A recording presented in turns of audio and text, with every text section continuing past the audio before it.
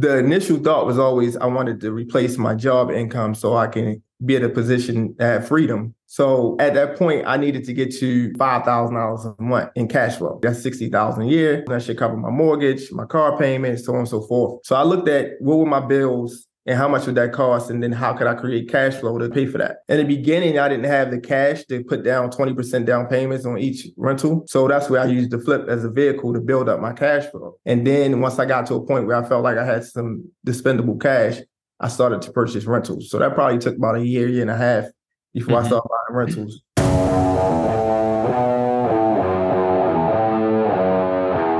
Welcome to the Real Freedom Show, where we inspire you to pursue your passion to gain time and financial freedom through opportunities in real estate. I'm your host, Mike Swenson. Let's get some real freedom together.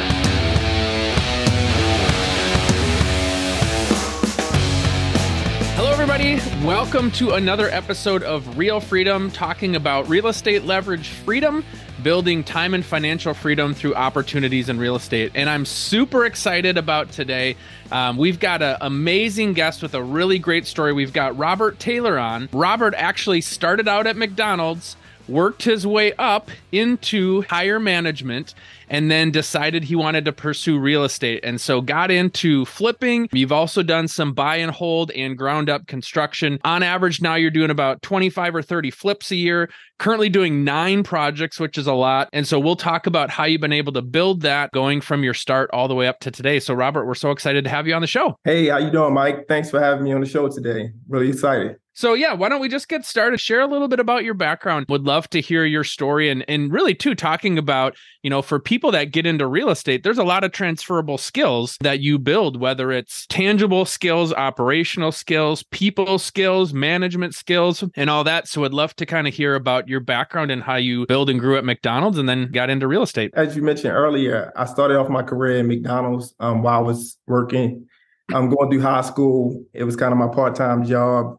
When I started out in college, I was working as a crew person at McDonald's. I had the opportunity over the summer to go into management. I never really thought it was going to be something that I did as a career. I was actually going to college to be an accountant. However, my process of filling out my application, I was like one of the first to kind of go to college in my family. So didn't get really a lot of help on that part. Took a lot of credits, went back for my second semester. They was like, oh, you owe like $5,000. And I didn't have the $5,000. Wasn't able to get the $5,000 back. So I had to kind of work at McDonald's to figure out how I was going to try to pay it back and move forward. But went into management over that summertime, became a crew leader, worked all through the ranks. I ran my first store when I was 22 years old. So that was really exciting. So at that point, I had like 60 employees. Everybody's older than me working for me. And I just had to learn the hard way. All of those skills on how to manage people, manage product, and build sales, marketing, all of those aspects of the business. I had to learn that way. So I was able to do that over the next couple of years. I became a supervisor, ended up doing a business consultant where I would consult to franchisee owners on how to run their business and how to build more profit and sales because I kind of already did it as a supervisor. And then later on, I became a deployment manager, which was in charge of 1,200 stores. Baltimore, Washington, Eastern Shore, Philadelphia, North Carolina. Had all of them in my section. Every new products that deployed out, I was responsible for that. I actually rolled out the first kiosk that you see in the McDonald's yet in Cambridge, Maryland. I rolled out about 1,000 of those projects throughout the whole East Coast, essentially, and end up winning the President Award, which is the top 1% global executives in the world for McDonald's Corporation. And then 9 months later, I quit my job to do real estate full time. One of the cool stories and why that ended up happening is that I had just been going through the ranks. I got promoted to a business consultant, and we were told as employees, like they were going to do budget cuts. So some people was going to lose their jobs. So they told us to go to work on Friday, and they would let us know whether or not we had a job or not. So nothing for sure, sitting there waiting, thinking. I had a wife, 2 kids. I'm like, man, if I lose my job today, how am I going to handle these things? Had no plan B in place. So that really made me feel some type of way. I ended up not losing my job and I still got promoted moving forward. But I said I need to create a plan B. And that's what got me into real estate, watching HGTV, me and the wife every night, talking about what we would do if we had a house. And that kicked it off right there. Start attending meetup groups, and just learning about real estate process. And fast forward to today, like you mentioned, I do about 25 to 30 projects per year. I own rentals, I've ground up new construction, all of these things I've learned over the last 6 years I've been in the business. So yeah, that's my story. That's awesome. And it's so great to hear because there's so many people in real estate full time. You know, me as a real estate agent and working with investors, I talk to agents that are like, oh, I don't know what to do in real estate for investing. I don't know how to get started. And they're in real estate. And to have somebody, you know, that's why I love stories of people coming from outside of real estate and going to the meetups and learning. But then at some point it's diving in and saying, yeah, I'm going to do that. And for a lot of people, they love the idea of now I control my own destiny. I don't have to worry about somebody coming and saying, yeah, you do or you don't have a job. You're in control of that. Now, that doesn't mean it's easy. It's really challenging, but at the same time, it's cool to know that you can't have somebody come and take something away from you that you've worked so hard for. But yeah, so in terms of kind of getting started in real estate, tell us a little bit more about that. Maybe finding the first couple of projects. Would love to hear more about that. Yeah. So like I mentioned, one thing I started doing is I started listening to podcasts on my way to and from work. Like you said, I had no background in real estate, knew nothing about it other than what I seen on TV. Attended meetup groups and just trying to learn all about the different from fix and flip, the wholesaling to buying wholes, a lot of different aspects that you kind of can go. I started off trying to do wholesaling. I remember being out in the corral in the McDonald's talking to sellers on the phone. But I was trying to be at work. That was just too much to do while I was working a full-time job. So then I went off until thinking about fix and flip, but I knew you needed a lot of capital up front to start. So I actually took a loan from my 401k at the time to do my first fix and flip deal. Got me a local realtor. It took me a year for me to find my first deal. Just kind of trying. I was getting outbid by all the big investors. It was just so hard to find a deal because I didn't really know what to do at the time. So it took me a year to get my first deal, got my first deal under contract. I bought a house in Baltimore for $55,000. End up spending back then you could spend $65,000 on a reno. That's probably double the cost now, but $65,000 on the reno and then sold it for like $180, maybe like a 20. It was supposed to be a $25,000, $30,000 profit. I end up breaking even because I did everything wrong that you can think of. My contractors walked out on me and the process just didn't go well with me. But I learned a lot of lessons from that. I reached out and found some local mentors that could kind of help me out and give me some more guidance on the second one. And then I continued to get better and build a process from there. But like I said, from the beginning, just podcasts, meetup groups, YouTube videos, anything I could find on real estate. And then really got into it when I got a mentor and kind of helped me through the process. So for a lot of people, the advice that I give is to treat your first one like a learning expense. If you're going to pay money to go to college or you're going to pay money to take some real estate classes, it's going to cost you money. And so if you can walk out of that first deal, break even, then it's good because you've learned so much versus if I walk out of it thinking I'm going to have a cash in hand for $30,000. Now that would be nice to have. But at the same point, that the lessons that you learn are really going to help you to be able to do more and more on your future deals because you're going to do more than one deal, not just one. So glad that you didn't come out negative because I know a lot of people that come out negative on the first one. Yeah, definitely. I think that really, it was so many lessons from dealing with contractors, how to manage contractors, timelines, everything that, they don't really talk about when people talk in like good forms. They kind of give you high level. But getting into the weeds of the details and stuff like that really, really improved my skills moving forward. I still made more mistakes as I went through the process, but I learned a lot to move forward. So definitely. But it was tough. And I actually bought my second flip while I was waiting for my first one to be finished. I kind of put the cart before the horse. Mm-hmm. So, but it definitely worked out. And I'm definitely happy how it panned out to where I'm at right now. Now, when you were doing those first couple, was that still when you were working at McDonald's or had you kind of cut off at that? So you were able to do both at the same time, manage the projects as well as while you were still working full time? Yeah, that was a great point. I actually ended up doing roughly around 4 to 5 flips a year while I was still working full time. So my first 2 or 3 years, I was still working full time before I eventually left my job. And I was able to build up enough income from doing the flips that it replaced I had a 6-figure job in McDonald's at that point, So I was able to replace that income. So it made me more confident to go ahead and kind of lead the company at that point. But yes, it definitely had to figure out processes on how to manage the contractors while I'm at work 60 hours a week. So everything had to be very detailed. My plans, I had to be more organized. I had to create processes that allowed me to, not had to be on a day-to-day dealing with the contractors calling me or things in that nature. So it really helped out. But yeah, I was able to get about 5 or 6 flips per year while working. And then once I quit my job, the next year I did 17 flips. So I was able to double the number up. Nice. Kind of had the pressure of taking care of the family and everything like that. So I really had to make sure it delivered. So now, did you do any of the work yourself on the property? Did you end up hiring anybody in-house, or were you just working through other contractors? Yeah, so I definitely had contractors on the first one. The second one, after I kind of got burnt a little bit, I was like, well, maybe I should try to GC this. And I remember having my uncle, my cousins, and my brothers in there doing demo. And probably didn't have them set up straight. We didn't have masks on and stuff. We did have hard hats. But then people told me about that's probably not the best idea from a safety standpoint and health standpoint. So I never did that again.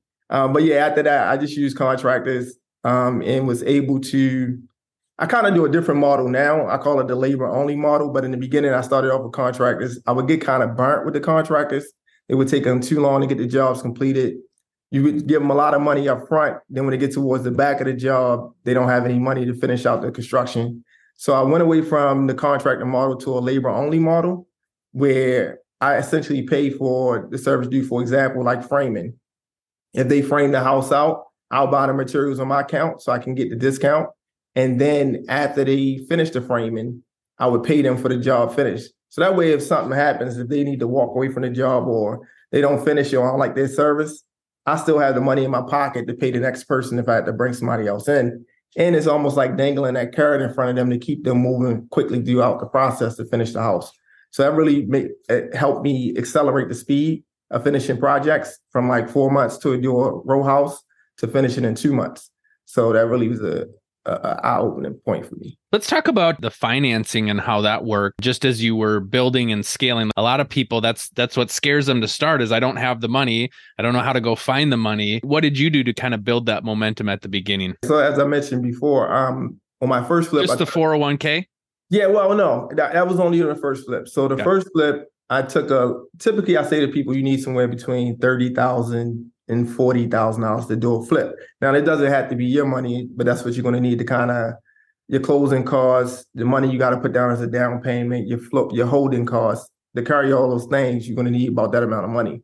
So I was able to get a $30,000 loan for my 401k, and that's what I used as my float for my first deal. Of course, when I got to the second deal, I didn't have another $30,000 to do the second house. So what I ended up doing is talking to friends and family, was able to get a loan from a family member for another $30K, which allowed me to do my second deal. And then from there, it was just kind of like creating a snowball effect.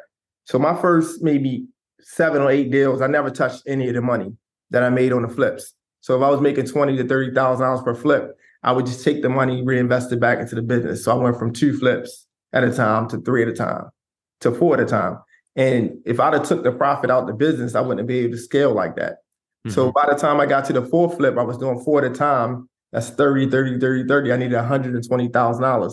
But I was just taking the profit I was making out the first 2 to reinvest and kind of starting that snowball effect. And that's how I was able to scale up pretty quickly with using, I still use for the main loan in terms of, like, for example, if I needed $180,000, I still was using hard money loans for the main loan, but I would get private funding for the carrying costs and the down payment and stuff like that. So really was able to leverage the money very well. How did you, because I'm just thinking about what objections or kind of what issues people on the outside listening to this might have, but how did you know how to run your numbers in that case? And then even to build relationships with lenders. So it's one to kind of know I'm getting the money, I'm able to pay off the loans, but talk about how you're able to run the numbers. Did you do like deal calculators and then you kind of figured out, okay, if I'm getting this money back, then I can use it into the next one? Or how did that process work? So I think it's to the point you kind of made earlier. One of the benefits I had from like working in McDonald's and dealing with people, products, sales, P&Ls, profit, business aspect, I still understood business numbers. So that was the benefit I had. But one of the resources that I used was rehabvaluator.com. So Mm-hmm. rehabvaluator.com has a really good calculator, that you can go in there and you put in your numbers, what your purchase price is, how much your renovation cost is, how much you're paying in interest, and it just will calculate and tell you like, okay, you would make this amount in profit. And then it also has an option on it that you can use it as for rental properties. So it'll give you a choice to see if this property would be a flip or be a rental, what the numbers would look like. So you just enter it in and calculate it out. Everybody pretty much used the same analysis, 65% of the ARV, or 70% in some cases. A lot of people probably use 70%. So I was able to go to the different websites. I literally went online and searched hard money lenders because I heard everybody was getting hard money loans. And the first one popped up for me. One of them is lima1.com. And so I went on there, filled out the information, and they approved me and they funded my first deal in terms of the bulk capital outside of the 30,000 for the floating. So I was able to do that. Then I started attending meetup groups, and then I ran into some other lenders there that lended. They gave the terms. I went and put it into the calculator online, and kind of went from there. That was kind of how I figured out the analysis on that. But that's very important that you understand that, because a lot of people make mistakes on not analyzing the deal properly. And that's where you really can get hurt. If you don't make your money on the buy, that's what we like to say. You should make your money on the buy. And don't get emotional with it. Don't think that you're going to just improve a house way beyond what the neighborhood says the value is. So some people think that, like, I'm going to go in, I'm going to put gold toilets in, and it's going to shoot up the price. It doesn't work like that. Now, at what point did you decide that you were going to start holding these? Because I know you mentioned you've got 22. So how early in that journey did you decide to hold? And then now, what's the decision criteria you're using, whether or not you're just going to flip it or whether you're going to hold it? And would love to hear more about that. So a couple things. The initial thought was always I wanted to replace my job income so I can be in a position to have freedom, time freedom. If I want to go to work, I can. If I can't. So at that point, I needed to get to originally $5,000 a month in cash flow. So I was like, okay, that's $60,000 a year. If I can get $5,000, that should cover my mortgage, my car payment, so on and so forth. So I looked at what were my bills and how much would that cost, and then how could I create cash flow to kind of pay for that. So that was my first thought. In the beginning, I didn't have the cash to put down 20% down payments on each rental.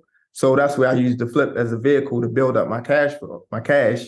And then once I got to a point where I felt like I had some dispendable cash, I started to purchase rentals. So that probably took about a year and a half before I started buying rentals. And then once I learned the BRRRR strategy, buy, renovate, rent, refinance, once I learned that strategy, I was like, wow, I can do these over and over again and not really have a lot of money out of pocket.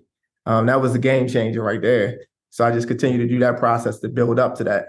So I was able to achieve past the 5,000 cash flow per month. And that really changed things, because now I didn't have to be as desperate on the flips if they didn't work, or take deals that I really didn't want to do because I just needed to do something. I could focus in and find great deals, because that was added income to what the cash flow was already paying my main bills. So that was a good point. It was the second part of your question. I forgot it. Oh, no. Yeah. I just curious kind of when you decided to get started. But I do have a follow-up question. So then I'm assuming from a tax perspective, having those rentals has the depreciation that's going to help offset some of your flipping income. Because I know a lot of times people that are just straight flippers, it gets to be very taxing, literally, to be just a flipper. Absolutely. So it definitely helps with that. It's funny, I just did a cost segregation amongst my rental properties and saved significantly on that. So as you build that rental portfolio, it definitely gives you the tax write-offs. You have maintenance things, you have reinvestment costs, all those things kind of go into that to help you with the taxes. So that was a good point. Flipping can get expensive with, 40 to 45% off the cost of what you make. But there's a lot of other things that you can do within that kind of can help you. And all the write-offs, I mean, your vehicle, your insurance, different things like that, your employees, you can find different things to write off to help you there when it comes to that. But the rentals do help significantly. Now, in terms of keeping the lights on with your 25 to 30 flips a year, how are you sourcing these? I'm sure you've built up relationships over time, but how are you able to find those deals and keep that pipeline strong? So I do some off-market stuff myself, like cold calling. I have cold callers that work for me and in-house, but 80% of my deals really come from wholesalers. They go out and find the deals, they work in the area. And once you kind of build a reputation that you're going to buy, or they know that you're going to deliver on closing on the projects that you get under contract, they tend to bring more deals to me. So of course, 6, 7 years later, I have several relationships with wholesalers, realtors as well that bring me deals, and they understand. I always explain to my realtors that if you bring me a deal on the front end when I buy it, when it's kind of cheap, when I sell it on the back end, I'll bring that deal right back to them. So they end up getting 2 commissions. So that's a secret to kind of keep them wanting to work with me, because they know they're going to get 2 commissions off of one, pretty much off of one house. And then for the wholesalers, it's just relationships. Facebook is a good place to go looking for wholesalers. You could put in real estate, Baltimore, real estate, New York, wherever you are, and search it, or wholesalers, New York or Baltimore, etc. And in those groups, you can join those groups. They typically posting deals in there. A lot of them might not be the greatest, but if you get relationships, DM directly to the wholesaler, get onto their buyers list. I try to get on as many as I can, and I set up an email separately just for those deals to come through. And I just kind of go through and run it through the analysis and see if something makes sense. So you got to be patient. You don't want to just take anything, but at the same time, wholesalers is a good resource. Realtors are as well, for on-market deals, and then auctions. So auctions is another one. So you can search local auction, whatever your state or city is, look at those sites, and you'll find a lot of great deals on there. Where you can save on costs. So that's how I find a lot of deals. I've had great relationships with wholesalers. Some people say, well, why would I use a wholesaler? Well, they're deal finders. It saves you a lot of time. There's a lot of hustle that's involved in that. And once you show that you can close on deals, they want to bring them to you because you're the one that's helping them close and helping them get paid. And so that being said, just like real estate agents or investors, there's also bad ones out there too. And so you've got to kind of find the good ones, but that's where the relationship piece comes in, that over time you're earning their trust. It's not, hey, got this deal for 100. I'm going to sell it for 100 and put in $20,000 and it's going to be worth $400,000. Like I see a lot of wholesalers that post that. You've got to vet it out, and they're still learning too, right? So they might be newer. They might be still trying to get strong in their numbers. But yeah, we've had great deals come from wholesalers. Yeah. Some people get emotion because they're making a fee. I look at, like you said, they go out there doing the work. I know what it costs to do marketing and stuff myself.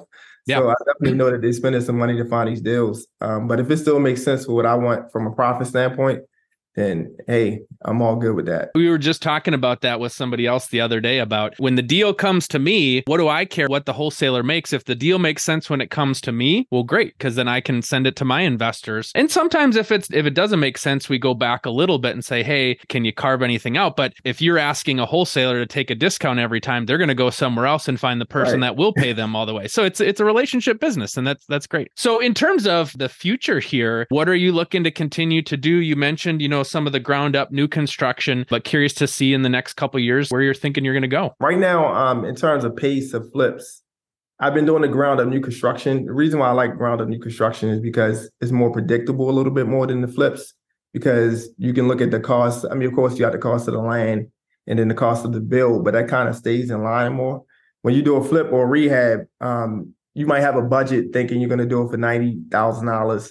Of course, you put a 10% buffer in there. However, once you open up the walls and you can get into other things, that cost can kind of go up a little bit, which becomes unpredictable.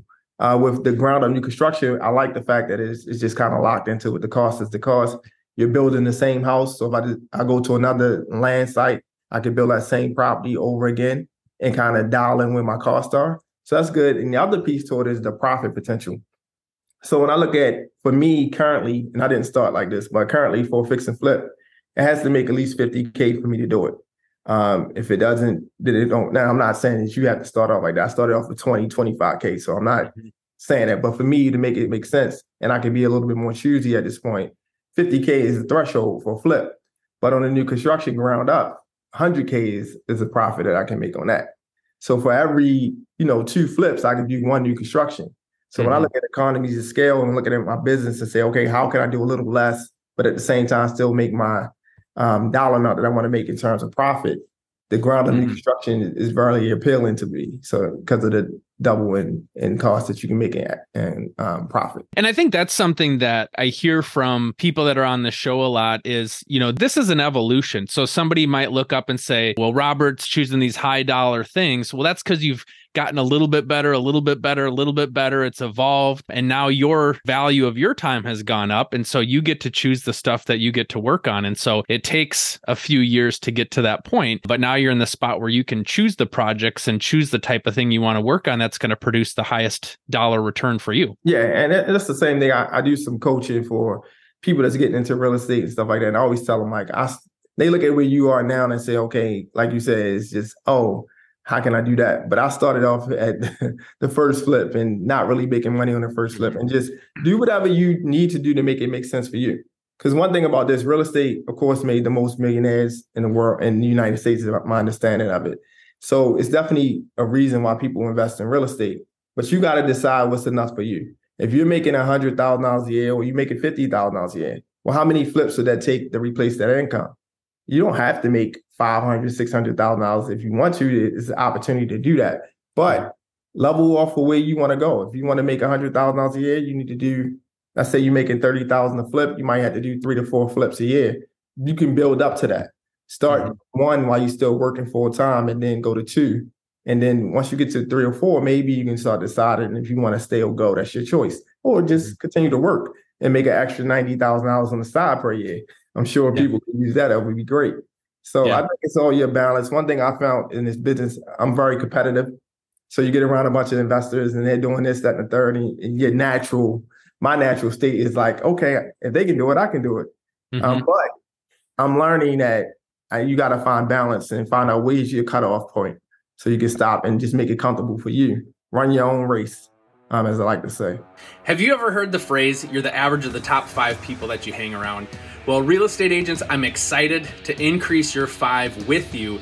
We're launching the Real Freedom Investor Agent Tribe to help you get educated and connect with others to build your real estate investing journey, and also to help you along the way as you're working with real estate investors. So come check it out on our website, realfreedom.com. Go to the store. We have a membership, we have a mastermind group, and private coaching to help you stay accountable to your real estate investing goals and to make sure that you connect with like-minded people to accelerate your progress and to cheer you on along the way. Check it out, realfreedom.com. Click on the store. Awesome. Well, Robert, thank you so much for coming on and sharing. There's a lot of great nuggets in here. For people that want to reach out to you and learn more about you, or perhaps maybe consider coaching or something like that, how can they do that? They can follow me on Instagram at Rob Flip Houses. Thank you so much for coming on and sharing your story. It's really exciting. It's awesome to hear where you're at and how it's evolved over time, and best of luck to you in the future.